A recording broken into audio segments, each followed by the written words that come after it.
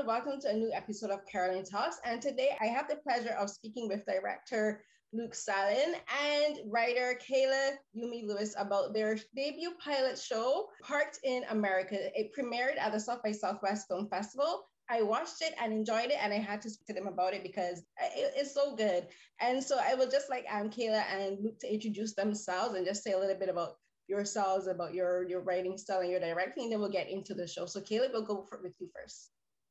Hi, I'm Kayla. I just graduated from NYU in May of 2020, as well as Luke. We both graduated together. But so Parked in America was our senior thesis project, and we're so excited to be premiering at South by Southwest this year. So I hope that everybody who has watched it has enjoyed it and connected with it. And Luke? Yeah, hi, I'm Luke Salin. I graduated with Kayla too, just this last year, and we're very close friends. We grew up in the Bay Area together, and I don't know, we're pretty young, so that's probably about as detailed as our bio gets. So yeah, this is just the beginning of where our bio begins. I think you've done a pretty fantastic job for the beginning of your professional bio, and especially for your first outing, creating a TV show, and I guess you could call it a film project as well.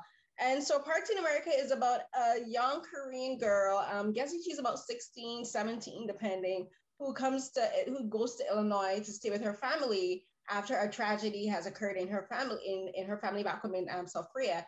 And she arrives and it's an immediate culture shock. To me, I saw it, the intro I thought was pretty interesting because it starts with her talking to her aunt in Korean. And then she talks to her father, and you get immediately sense that something bad has happened and it's something bad involving her.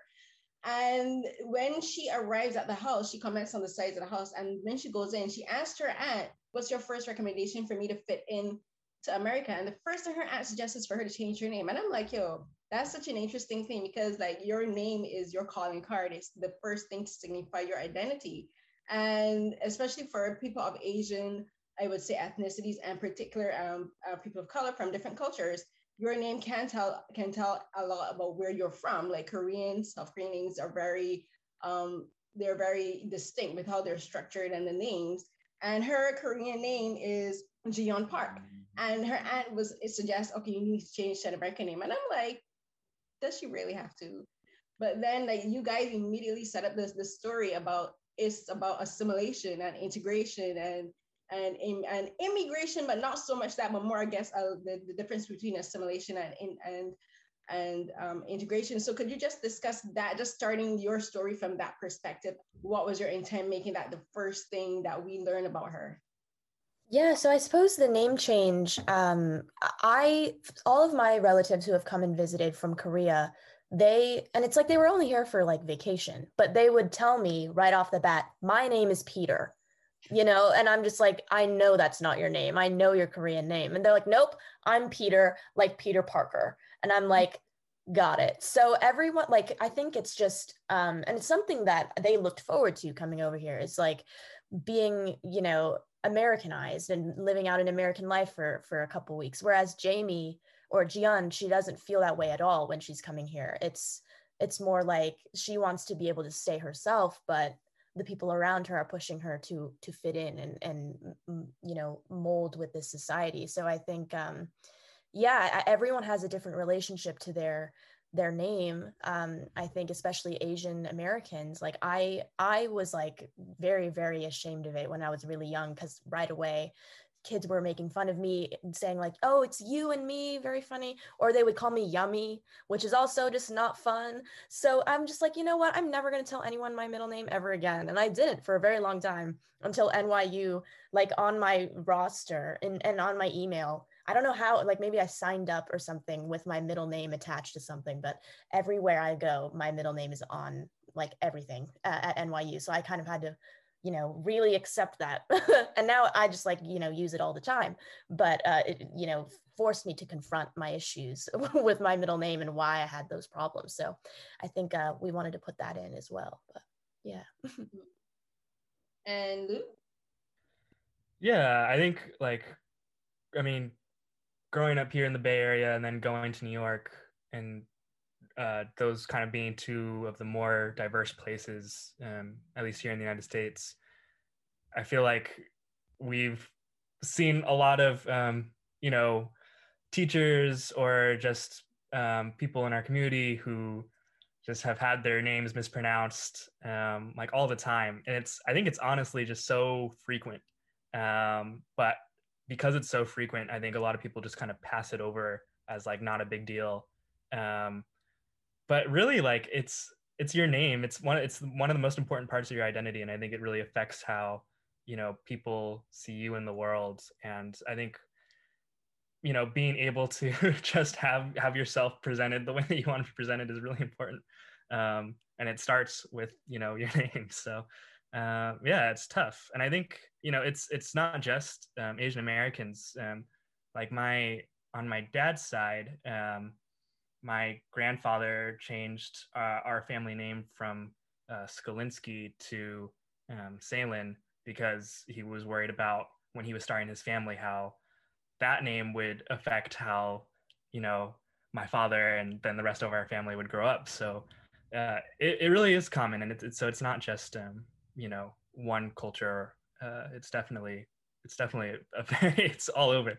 So yeah, it's a very North American thing, because coming from the Caribbean, like I'm Barbadian, and we have we have people from literally all over the world living in Barbados. I went to school with kids whose parents were like living in Barbados because they transfer for work and whatnot. But then there's also we would learn people's names. I went to school with kids who are Hindu, Muslim, Asian, and from all over the world, and like we would learn each other's names. And then I moved to Canada, and suddenly just my simple first name, Carolyn, which is one of the whitest names you could ever hear, and people would still find a problem. People all of a sudden had a problem pronouncing it because they expected me to have, I swear to God, an ethnic name. One of the first times I interviewed for a job here, I was like, my name is Carolyn Hines. And the lady interviewing me, she's like, is there another way to pronounce it? I'm like, what do you mean? It's Carolyn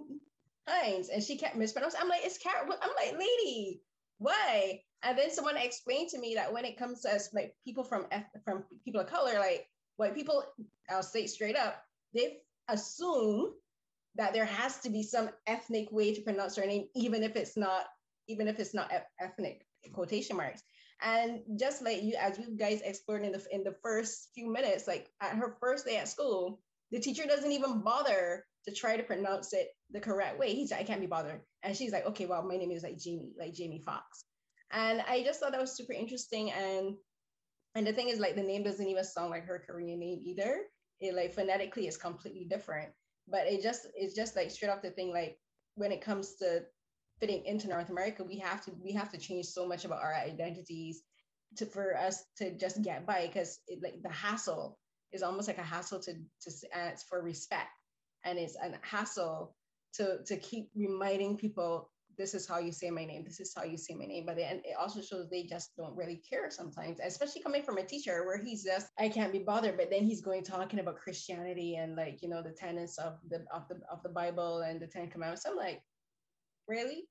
Like you don't see the dichotomy between Christianity. But then again, when you talk about like Christianity and how it was spread throughout the world, kind of explains a lot. And then going from that, the next part that I found is really interesting with Jian, or Jamie, is her interactions with her family. So this is her first time in America, and immediately we know that she and Eli don't get along. And I just thought that's interesting because they're the same age, and he's her family, and he knows that she's coming from whatever difficult situation. He doesn't know exactly, but he kind of sees her as infringing on his space as an outsider. So could you just tell me about their story? In the first episode, I think you guys did a fantastic job, like bridging the gap and the space between their relationship. At the beginning, they're like not enemies, but they just don't get along. But then at the end, he starts to make a movement towards her to become more friendly. So can you just tell me about building that? Because so much, I think, of the story, like I hope you guys get a full series, because so much of the story is going to hinge on their relationship, and whether they stay close or not is going to make or break, I think, the entire story. Right. Their relationship is extremely important just because we don't have a clear antagonist in the story. Like there's not a bully or any, well, there's just like small microaggressions, but there's not like one person that's like clearly evil. And so we had to ride the line of kind of making Eli this kind of antagonist, more like an anti-hero type of character, who's just struggling with a lot of his own personal things. And I think the last thing he needed is someone who's also extremely struggling to enter on his life, and he has to feel, or his parents kind of make him feel responsible for this person when they're at school.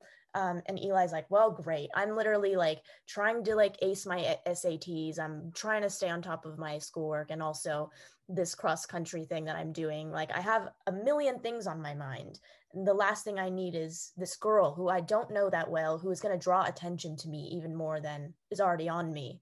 So I think but once Eli kind of finds out more about her situation, he can understand that she is feeling a lot of the similar things that he is, in terms of feeling like the odd one out. And that, they work better if they work together rather than, butt heads all the time. But I feel like, going forward, they're not always going to get along. That's at least not my intention. Because like they might still be on like a same page for a bit at the end of the pilot, but I think now that Jamie has learned more about Eli that he didn't want anyone to know, there's going to be a lot more tension. So they're definitely not like buds forever now. So I'll say that. Yeah, and I mean, I think like from the beginning, Kayla and I talked about how we wanted all the characters to be likable in some sense, or that you could see that their motivations, they were all trying to do something that they thought was good, but it just might not necessarily have been going about it the right way, or their interests might have conflicted. So, but then also just the fact that all these young people, they're all high schoolers, and you can't really kind of blame them. You don't want to make them, all villains, because maybe in some cases they just need to grow up a little bit. Yeah, the thing that you Kaylee mentioned, he's not an anti-hero, but he is a bit of a jerk at the beginning. And my first instinct was be like, dude, just relax. just chill out. She's in a new place, she's trying to fit in. But then as you mentioned, he also is dealing with his own things that he's insecure about and things that he's trying to keep secret. And I think like for your casting of them, Jeff Lawless, who plays Eli, and Judy Song, who plays Jion, I think their dynamic works really well because he's very charming. And him being naturally charming helps you to get past the initial any dislike that you may have for him in the beginning. And for Judy, she's very what's the word I'm looking for? She feels uncomfortable, and like you can sympathize with that because there are ways that actors can perform a role where if they're uncomfortable, it makes you feel uncomfortable too, and not in a good way. Not that you're empathize with them, but you just don't feel comfortable. But she creates empathy in the audience. So I think you guys did a brilliant job casting these characters. So could you tell me a little bit about going through the casting process for this project? Because you have almost like the cast, I think, is equally half Asian and half white. So just how did you go about casting them? And what was it about each person for the roles, including the extended family, like the aunt and Halimuni? Like, what was it about their performances that made you select them? Luke, do you want to start? Yeah, well, because it was quite a process. I think it was one of the more difficult parts of getting this made, because we knew, since Kayla and I are both biracial, we wanted to have a biracial family in it. And also just because story-wise that would create more tension. But yeah, it was really hard to find for Eli people who were half Asian to audition, and then for him to look like his younger sister, so to find someone else at that age, and then to find kind of two parents that looked like them. But I'll jump back over to Jamie first. We spent a long time looking for Jamie, and we saw a lot of people, and it was tough because I think when you read the script, it can read, or especially Jamie, can read as very standoffish, especially at the beginning when she's in the classroom trying to change her name or deciding to change her name. speaking to that discomfort, it's, there's a very thin line between knowing what that uncomfortable feeling is and then knowing how the feelings that you have going inside, processing all of these microaggressions, and the trauma that you're feeling, how that then gets presented to the world. Because, she's new, so she's kind of shy, but she's also strong, and she will face these problems that she's going to be dealt with. So yeah, there were very few people who could balance all those things. And so we were very lucky to find Judy, who she herself, when she was younger, she had come to the US to go to school. And so she had been through that already. So she had grown up in Korea, and then she went through the process. So in some ways, it was just total luck that we found somebody who totally embodied. Yeah, I mean, I agree with like everything that Luke was saying, especially about Judy, because in our script, yeah, like Jamie can read kind of angry, I think. And that's how a lot of people that we saw read Jamie. And I got kind of nervous. I was like, oh God, are people going to hate this character?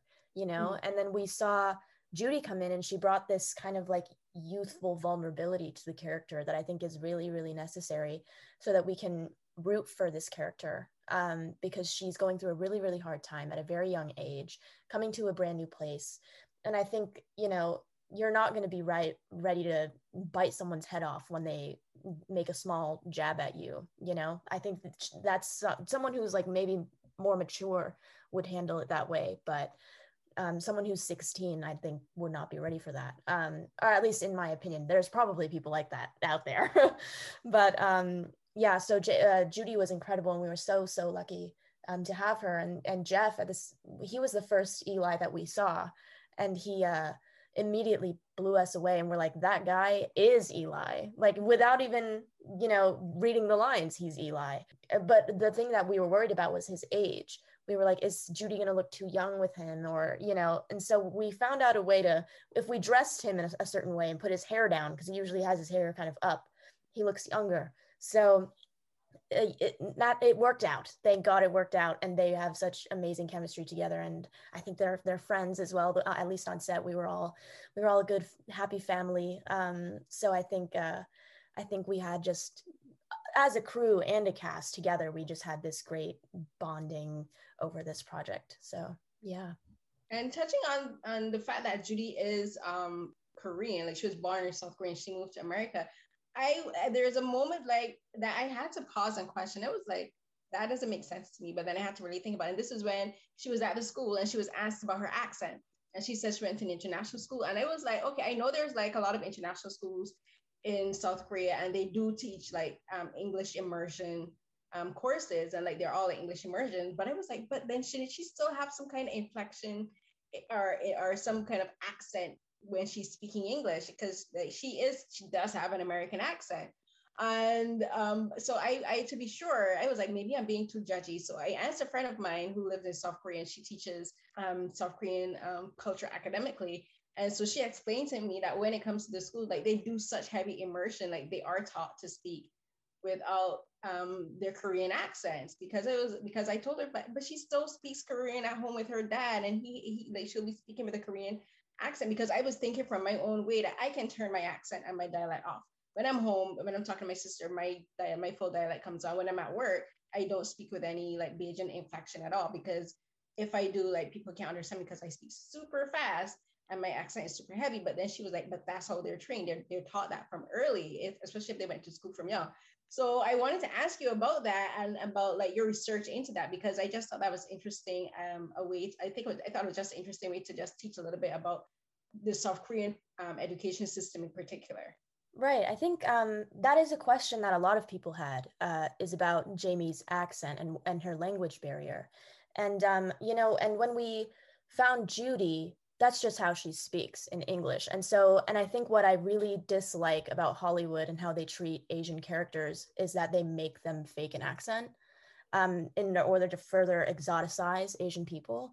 And I think, I'm like, if this is just how Judy speaks, I'm not going to force her to like play it up. You know what I mean? And I think especially since Judy herself like went to international school, and she went to international school in Jeju Island in Korea until, you know, she came to college. So I'm like, well, if that's how she speaks, that's how she speaks. And I'm just like, yeah, I think that's what and I know that a lot of people, including me, sometimes people will ask me like, do you speak English before they speak to me? And I'm like, I'm literally white. I'm half white. I grew up here. So I think, yeah, it's just that people have this very, they have an expectation of how Asian people are supposed to be. And I think the media feeds into that with this, with all of the over dramatic, like over exaggerated accents, especially in things like 16 Candles, and even going all the way back to like Mickey Rooney's, you know, impressions of Asian people. I think I wanted to kind of put an end to that, and if that's even okay, but Well, yeah. we have a story specifically about the accent because our script supervisor and editor, our friend Haesung Kim, she sat in on auditions with us to make sure that, you know, Haesung is from Korea, so she has a better sense of exactly what someone should sound like when they're speaking both in Korean and in English. And one thing that Haesung picked up on for Judy was that she spoke in English and Korean, both in the way how you pick kind of what tone you speak in for Korean, and also just how she spoke in English. She spoke like she was from Korea, and she wasn't just a Korean American, because we did see a lot of Korean Americans who, you know, could have learned Korean or English first, but just the way that they spoke both, there was just a very clear difference. And so I hope that, you know, other Korean viewers of Parked in America will also pick up on those very small details. I'm sure it's tougher without like a side-by-side comparison, but I think that just the authenticity made it, I don't know, seamless. No, I understand me, because when she is speaking Korean, her intonation changes, and there is a slight inflection, because I know like for the different provinces and the different cities, there's different dialects. So like a Seoul dialect is different to like a Jeju Island dialect, or for a Busanas dialect. So there is a inflection to the way she speaks her Korean. So that's why when she spoke English, I was looking for the same inflection in the English. So that's why it kind of turned me off a bit. But like as you guys said, that's how Judy speaks, and it does lend an authenticity about it, because I find for North American media in particular, even like Kayla, you mentioned how they make Asians over exaggerate their accents, but the thing is like a lot of the accents still sound pretty similar, and there isn't like a, you know what I mean, like sometimes like there isn't, especially if the person isn't, for instance, if they get like a Chinese actor to play a Korean character, they somehow sound like they're like, you know, like they're speaking with a Chinese accent. And this does happen in Hollywood, where they do cast interethnically, where you have an actor from one ethnicity playing a character of a different ethnicity. And like for me, I sometimes take great offense when you have like Caribbean characters, and everyone's supposed to sound, and everyone somehow magically sounds in this boss Jamaican accent. I'm like, each island has their own dialect. Each island has their own accent. Please learn it, get it right. And so I kind of relate to what you guys are saying about having the authenticity with the accent and the dialect when she's doing it. And going on from that, there is they kind of like is exemplified in two characters. So there's the aunt, who is I think her name is Yeon Soo, and then there's Harmony, the grandmother, and you kind of have these two differentiating opinions about being South Korean in America. The aunt is about assimilation. She wants Jamie to fit in, and she like even at dinner, she had the husband who's white is cooking dinner, and he's making like microwave dinners, and that's perfectly fine with her. And she even says like kimchi doesn't go back with what he's making. And I'm like, my immediate reaction was literally the same as someone. I'm like, kimchi goes with everything. What are you talking about? And then Harmony was like the one that's telling Jiyeon, like, you don't have to change your identity. You don't have to change who you are to fit in here. You can just be who you are. And I thought it was interesting to have these two women with these two different opinions about about being Asian in America. So can you tell me about not only these two characters, like with regards to building them and casting them again, but also just like creating the script and the dialogue? Because I imagine that maybe you've had these kind of conversations with your own family members or friends. Yeah, for sure. And also, our actress who plays the aunt, Judy Han, her character name is Emma, but her, Oh, sorry. no, it's so fine. Just wanted to say that. But and Jamie's father's name is Jung-soo. So you got it. A lot of it is kind of based on what I've overheard and been a part of in my own family. My mom's mom lives only like 5 minutes away, 10 minutes away by drive. So we see her a lot.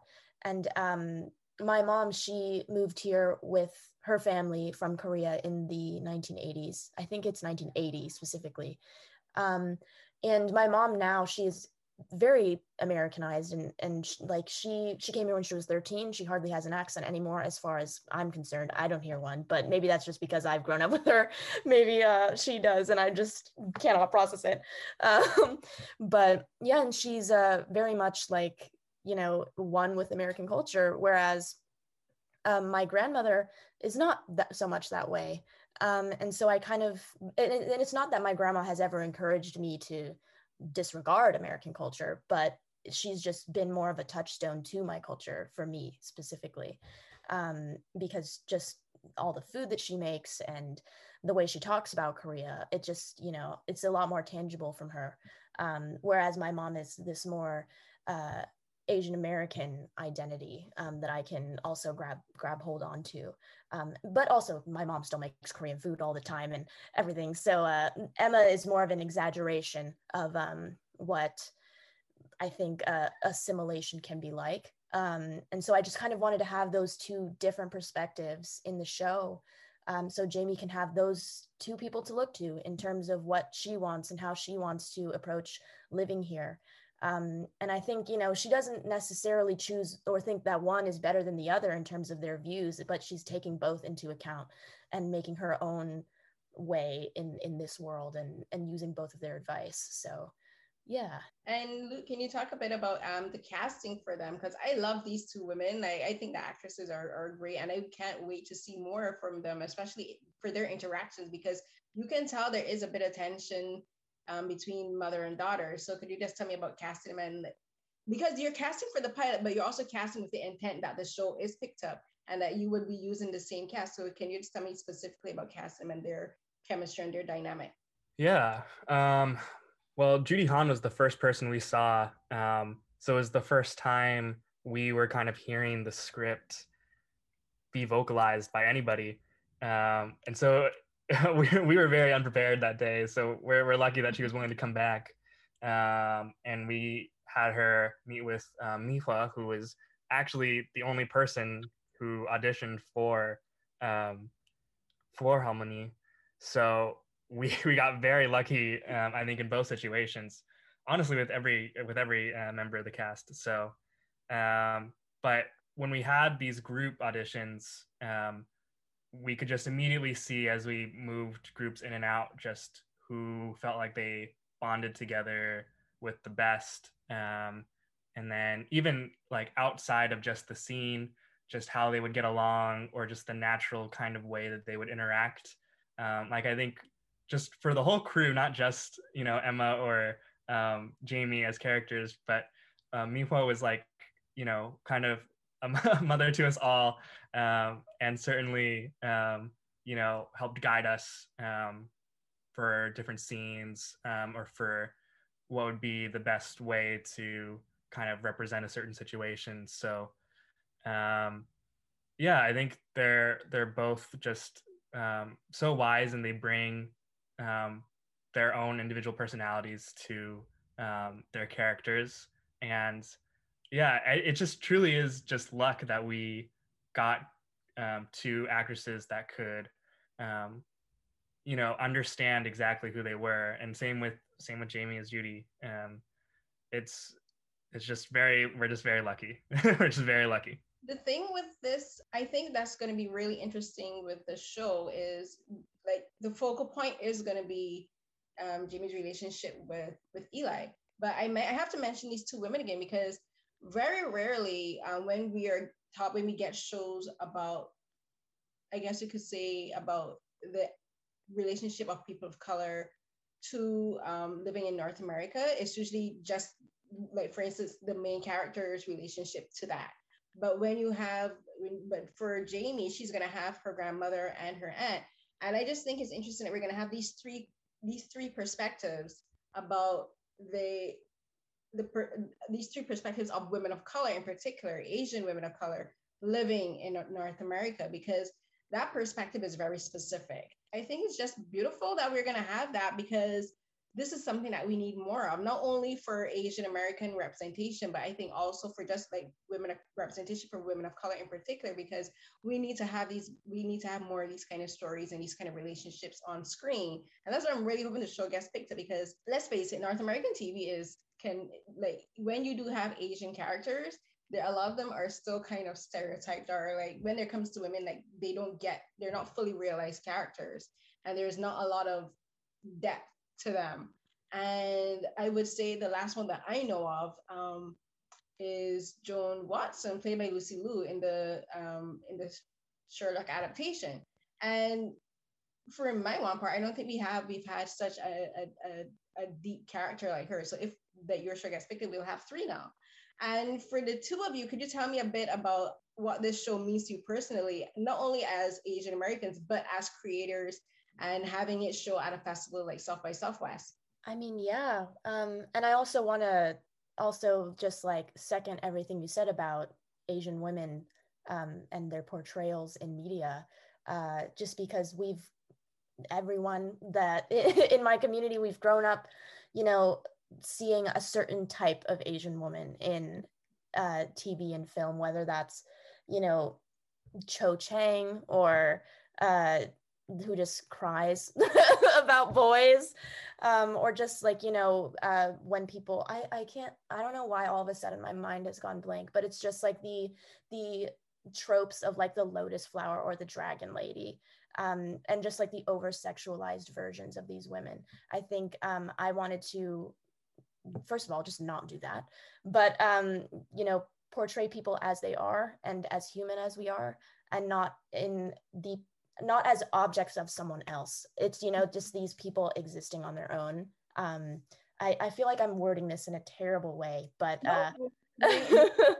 but yeah, they're just not in relation to someone else, but they are their own person, if that makes sense, with their own complexities fully fleshed out. And I guess in terms of creating and being able to go to South by Southwest, I mean, we just made what we wanted to see, I think, and what we haven't seen so far. I think there's in these past couple of years, there's been a great, like surgence of Asian American content that I think is really, really incredible. And now I think we can be a part of that, which is amazing. But being able to debut this at South by Southwest is a dream come true, just because we were students when we made this. A lot of student films don't really get to go to festivals as big as this. So we weren't expecting this, to be frank. And so to have this opportunity to get all these eyes on it is just mind blowing. Yeah. Yeah, and just before Luke comes, I think there's something I need to say for my own peace of mind. When I say there's been a lack of Asian characters, I'm not discounting shows. This is just for like the listeners too. I'm not discounting shows like Kim's Convenience, or what was the show by Mindy Kaling? Never Have I Ever. Yes, that one. And also, if you're looking at like films, we're gonna look at To All the Boys I've Loved and that series, but when I look at those kind of shows, still, when you really look at the female characters, sometimes like it was only in the last film, like for To All the Boys, we really got to know who Lara Jean is, apart from her relationship with Peter. And I'm like, we gotta wait 2.5 films to finally get to know who Lara Jean is, away from her desire for Peter. Like, come on. And even then with like Kim's Convenience, keeping it 100, a lot of especially the younger daughters, blanking on her name, a lot of her storyline is centers around relationship around men too. And I'm like, can we not do this? Like there's for female relationships in general, like we are not, for women, everything in our lives does not revolve around men. And I think we need to have more characters, I think, like Jamie, where I think a lot of the drama, because we're watching it for the drama too, comes from her own relationship with her own family, and comes from her own struggles as a person. And I think that's just very important. I just felt I needed to say that, just to like not discount like other shows or films with like Asian characters. Sorry. Right, totally. And that's like those shows are definitely the things I'm talking about with these, like, shows that are coming out, especially in the past few years. It's just, in 10 years ago, it's a completely different story. And that's how we grew up, with those type of things. And I'm so happy for people that are young now that are growing up with these things, and hopefully they feel a little more empowered and that they can be who they are, without feeling these stereotypes just weighing down on them. But anyway, Luke was going to say stuff. Yeah, no, I think no, just to add on, I mean, there's so many, this project and this process and being here at South by Southwest, I think has made both Kayla and I feel lots of things, especially with what's going on in the world right now. So but I think first and foremost, I think we just feel like such a sense of validation right now. Not only just being young people wanting to have a show about young people who are treated seriously and not, like over dramatized or hypersexualized. They're just young people and these are their problems. And it feels good to have that validated as, yes, this is true, this is something that's real, and that their stories, are worthy of, praise. And then also, just for, I think, Asian media, with Parasite winning so many Oscars last year, Minari being nominated so many times this year, and then shows like Never Have I Ever and, Kim's Convenience all finding audiences.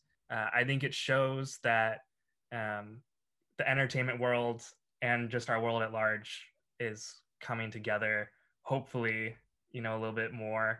I think there's also proof of that not happening in the world. But I think my hope is that, I feel like the music industry is bridging too. And so with film and television, also just people getting over, the subtitle 1-inch wall and finding more content to love and appreciate. I think like that's just the biggest dream, and for us to be hopefully a small part of that, and hopefully to continue to be a part of that, that's what would mean the most to us for sure. Yeah. And there's two particular storylines in the show that I think touches on that, and I think is one of the most important things when it comes to like representation on screen. And it has to do with the type of stories being told, and it has to do with real life situations. And in fact, like where there is the mention of suicide, like the reason that Jamie goes to America is because her sister tried to commit suicide. And you're talking about how this particular story affects Jamie, like her own mental and emotional state is a concern, and it's about how these things that happen in family affects their siblings or their parents or whatever, and she has to deal with guilt and all of this. And I think it's important that we talk about mental health for in the younger communities, because usually they're the ones that get kind of left out in the cold, and we don't talk about them unfortunately until something drastic happens. And I think it's important. I just think it's great that the two of you are creating a project that does deal with things like mental health and sexuality and the LGBTQ community, because these are things that are stigmatized not only in Asian communities, but I think in a lot of ethnic communities as well. And sometimes as people of color, like growing up, like from when I was younger, these were things that weren't really talked about. And now I would say I wouldn't even say 10, the last probably 5 years, thanks mostly in part to social media, like we are getting more discussions about these kind of topics in ethnic communities. Like that's where Twitter being the hellscape that it is, you do have a reprieve where people are able to talk about these things. And I think it's great that you guys are doing this in your show as well, because this creates the visibility for especially young Asian women and young Asian men to talk about these situations. So can you just tell me about the importance of that for you guys, and also about the sensitivity needed to address these in the show, so that because you have to tread a very thin line with regards to these kind of stories, because you have to make sure that they're dealt with sensitively, and that's not a word, that they're that they're dealt with care and consideration. Yeah. I mean, that part of the pilot specifically was inspired by something that had happened to me personally. And so I knew those feelings of guilt and just grieving very, very well. And I had written it a few months after that had happened. So I was still, all those feelings were very fresh. But at the same time, I wanted to, as you said, treat suicide and mental health with respect and not exploit it as as a means to get Jamie's story begun. Like her processing is not just, or this event is not just to get her here. It's going to carry her through the rest of this season, this through line of her processing her trauma and how she feels about mental health and her family's. There's just so much shame surrounding suicide, I feel like, in both the American society and Korean society, that people just don't want to talk about it. And once you kind of get a little close to it, people get uncomfortable and they just kind of pretend that it doesn't exist, and they don't want to talk about it at all. So I think, and that's extremely dangerous, just because when people are in vulnerable situations like this, they need to feel like they can reach out and talk to someone about it. And when there's just so much shame, what do you do when you feel like, when you feel really awful and that you don't want to live anymore? Where do you go when no one wants to talk about it? So I think these kinds of shows, hopefully will get the conversation at least, started. But I mean, there's definitely conversations going on about it. And I think, mental health awareness, like, I think there's like a month and there's like suicide prevention. Like the conversation has begun, but I just wanted to, that still feels like very much like a, it's just not in media. And I feel like a lot of people learn from media as much as weird as that may sound. We learn about ourselves through narrative, and about the human condition through narrative. So I think it's a kind of a deft way to kind of introduce these problems that people are sometimes shying away from. So I hope that that it comes across that we're being careful and respectful, and treating these issues with care. But yeah. And Luke? Yeah, it's tough. It really is important to talk about kind of things that get, I think, treated as taboo often. The show was originally written as a comedy, and then if Kayla can explain at some point, but she decided to shift to something more drama focused, and something that could touch on what had recently happened to her. And at first, even I was kind of hesitant to that, being part of the story, because I've had, I think, a lot of friends with mental health struggles as well. And,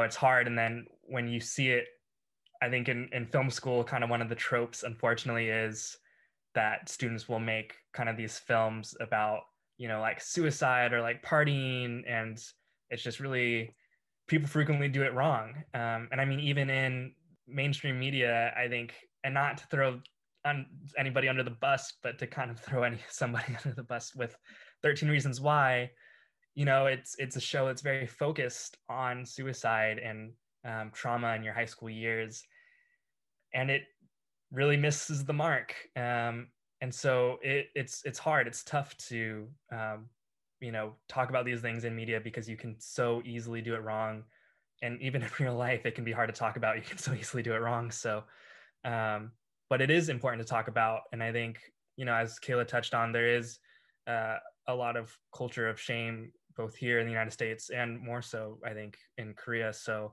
it's really important to touch on these things, but also to focus on the wider narrative, I think, which we're able to do in parts, and show how it affects different aspects of your life. And I think hopefully also show that there is still joy ahead. So yeah. I mean, I guess it was important to me that we didn't have the main character be the one who is contemplating or attempting suicide, just because I know what it feels like to be on the other side, you know, and I could speak to my experience, but I could never assume, you know, what someone else is going through that feels like that. And I don't want to disrespect anyone who is going through that, and treat it in a way like, because I think suicide is often glamorized in media, and so, which is extremely dangerous as well. And so, you know, I wanted to speak from my own experience, and also, like, we never show the suicide attempt, we never, you know, touch any of that. It's all about the feelings, which I think is what's important, and feeling like you should. And one of Jamie's problems is that she doesn't feel like she can speak about her feelings, and I think that's, you know, probably what happened with her sister, is that, like, she didn't know how to speak about it. And so that's mainly what I'm trying to, or what we are trying to do with this, is like being able to reach out, you know, or encouraging people to reach out when you feel awful. Yeah, no, I think you guys did it well, because like from my own personal experiences, there is, when you're on both sides, is for like Jamie, I think she's doing, for her it's the guilt, and then when you think about it, is like, if her family doesn't talk to her, and if they don't get hash this out, she could also be, it can also become a problem for her, and she might very well end up in the same situation that her sister's in, because she's feeling extremely isolated, and she's feeling alone, and she's in this new country, and she's with family where she's trying to find her own spot to fit in, and then she's isolated in America, and then she's pushed away from home in South Korea, and then there's taking in the whole cultural aspect of how mental health in South Korea is not handled, because culturally it's something that is very taboo to talk about. It's only now they're finally addressing it more publicly, and it's only now that they're willing to admit that this is a problem in the society, and mental health is nothing to stigmatize, and it's nothing to be ashamed of. But for her, and it's still a reality, because she's in that situation, like she's thinking about herself as a person, and not the wider scale of how it is culturally. And so are there any plans to explore that side of it from the South Korea aspect, like with the sister and with the family? Are there any plans, and I'm speaking this into being for you guys and being extremely positive, that like to explore it from that part of her relationship with her family? Yeah, I mean, there's definitely, in the broader plans, I would hope to have an episode that is Korea based. So either that's in flashback of kind of explaining what exactly happened. Not that I would ever show the suicide attempt, as I said, but kind of going over the climate in her family around mental health, and how open they are with each other, and kind of exploring more of the Korean society, and how mental health is treated over there. So it's definitely in the cards, but whether or not we get to actually do it is the question, but for sure. Yeah, and I know we're running a little bit long, so I'm going to give you guys, we're going to wrap it up soon. So before I ask my last question, my second to last question has to do again with this, but also from the aspect of Eli, because he's in a situation where he also is feeling isolated. He's feeling like he can't connect to his family, and I don't know if this will be a spoiler, but because I kind of guessed it fairly up in the show, that it has to do with his sexuality. And he is, do you guys mind if I mention it? Would you consider it a spoiler? Yeah, you can go ahead. Okay, so like he's gay.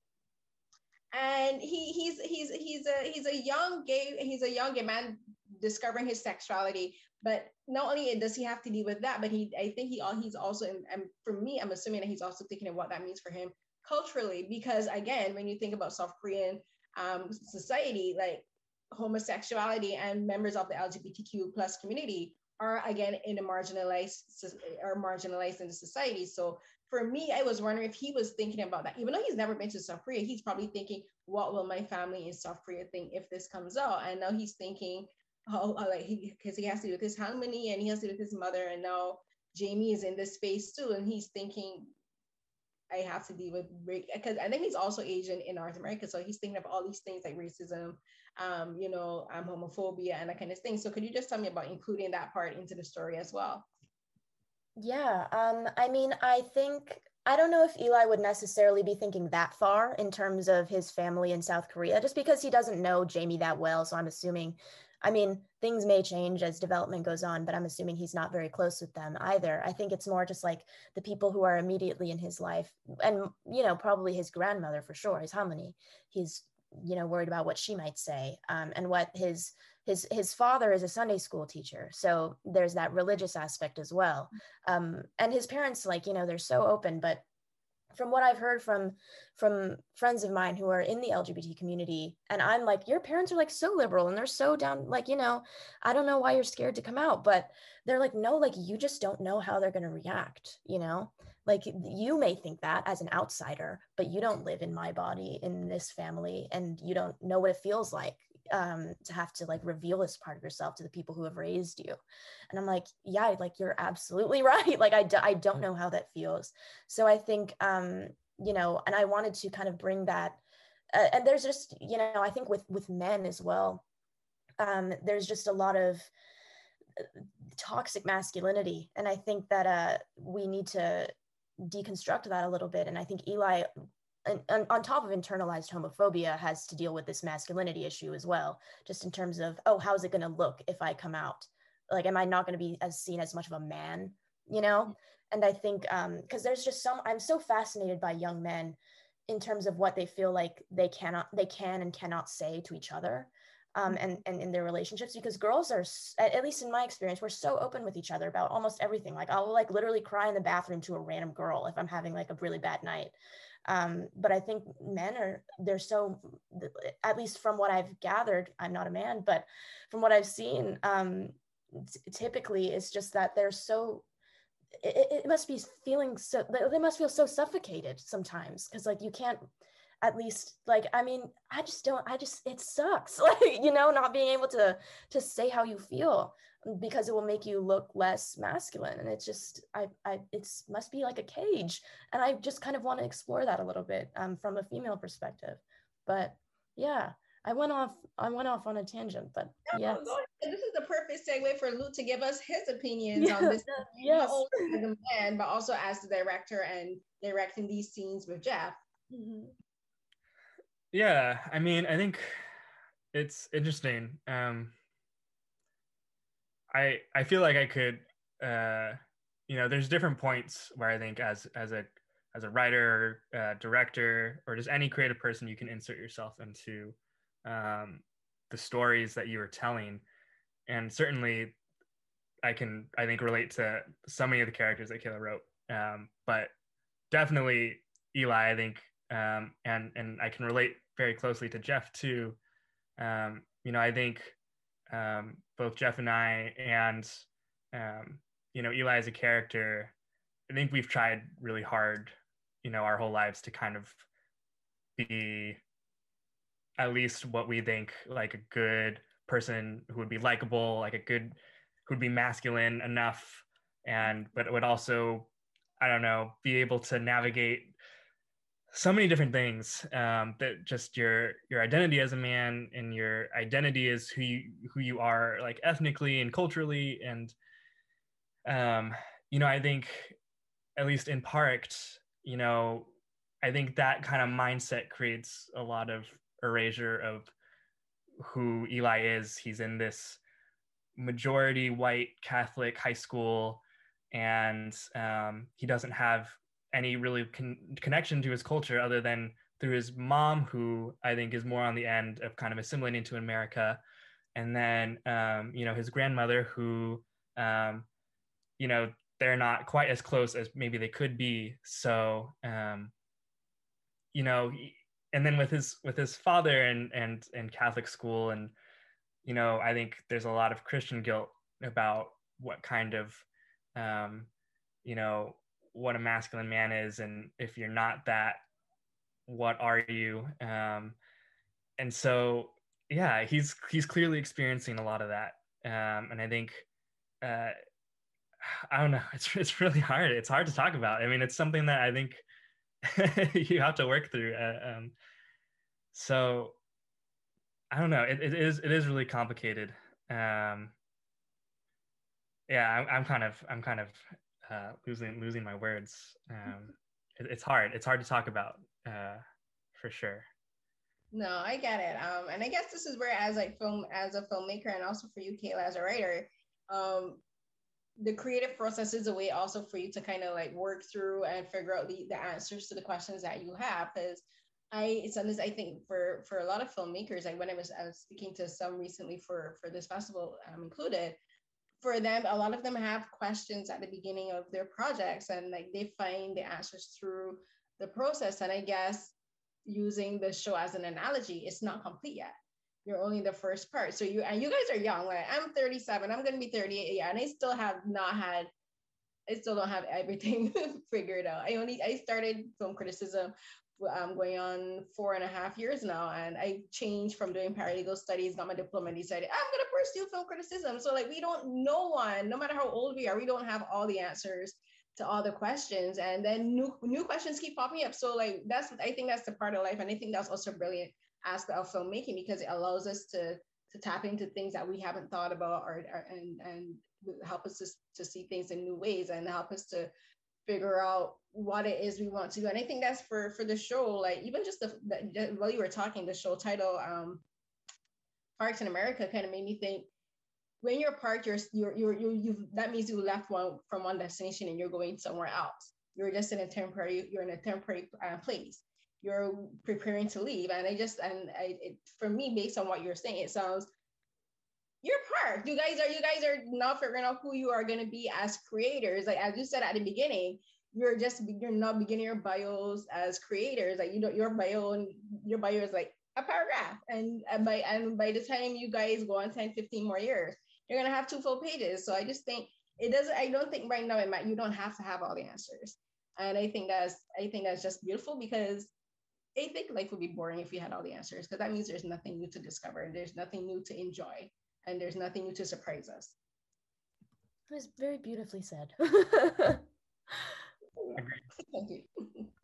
And I think that's the beautiful way to wrap up the show and wrap up this episode, because honestly, I want to thank you honestly for this show, because I'm Black, I'm a woman, and like none of the characters look like me, but one of the things I love about film and television is we can always find ways and things to connect to the characters, and we can always see parts of ourselves in the characters. As I mentioned, I personally have kind of like similar situations to Jamie, on multiple levels, and I think your show is going to be is going to do that for so many people, and that's why I'm being extremely positive. I really hope that you guys are able to find a home for this on a platform, Netflix. Better, because you have a wider platform and it's more international. But yeah, I just want to thank you guys for speaking to me, and congratulations on a successful debut at South by Southwest. Thank you so much. It was a great conversation.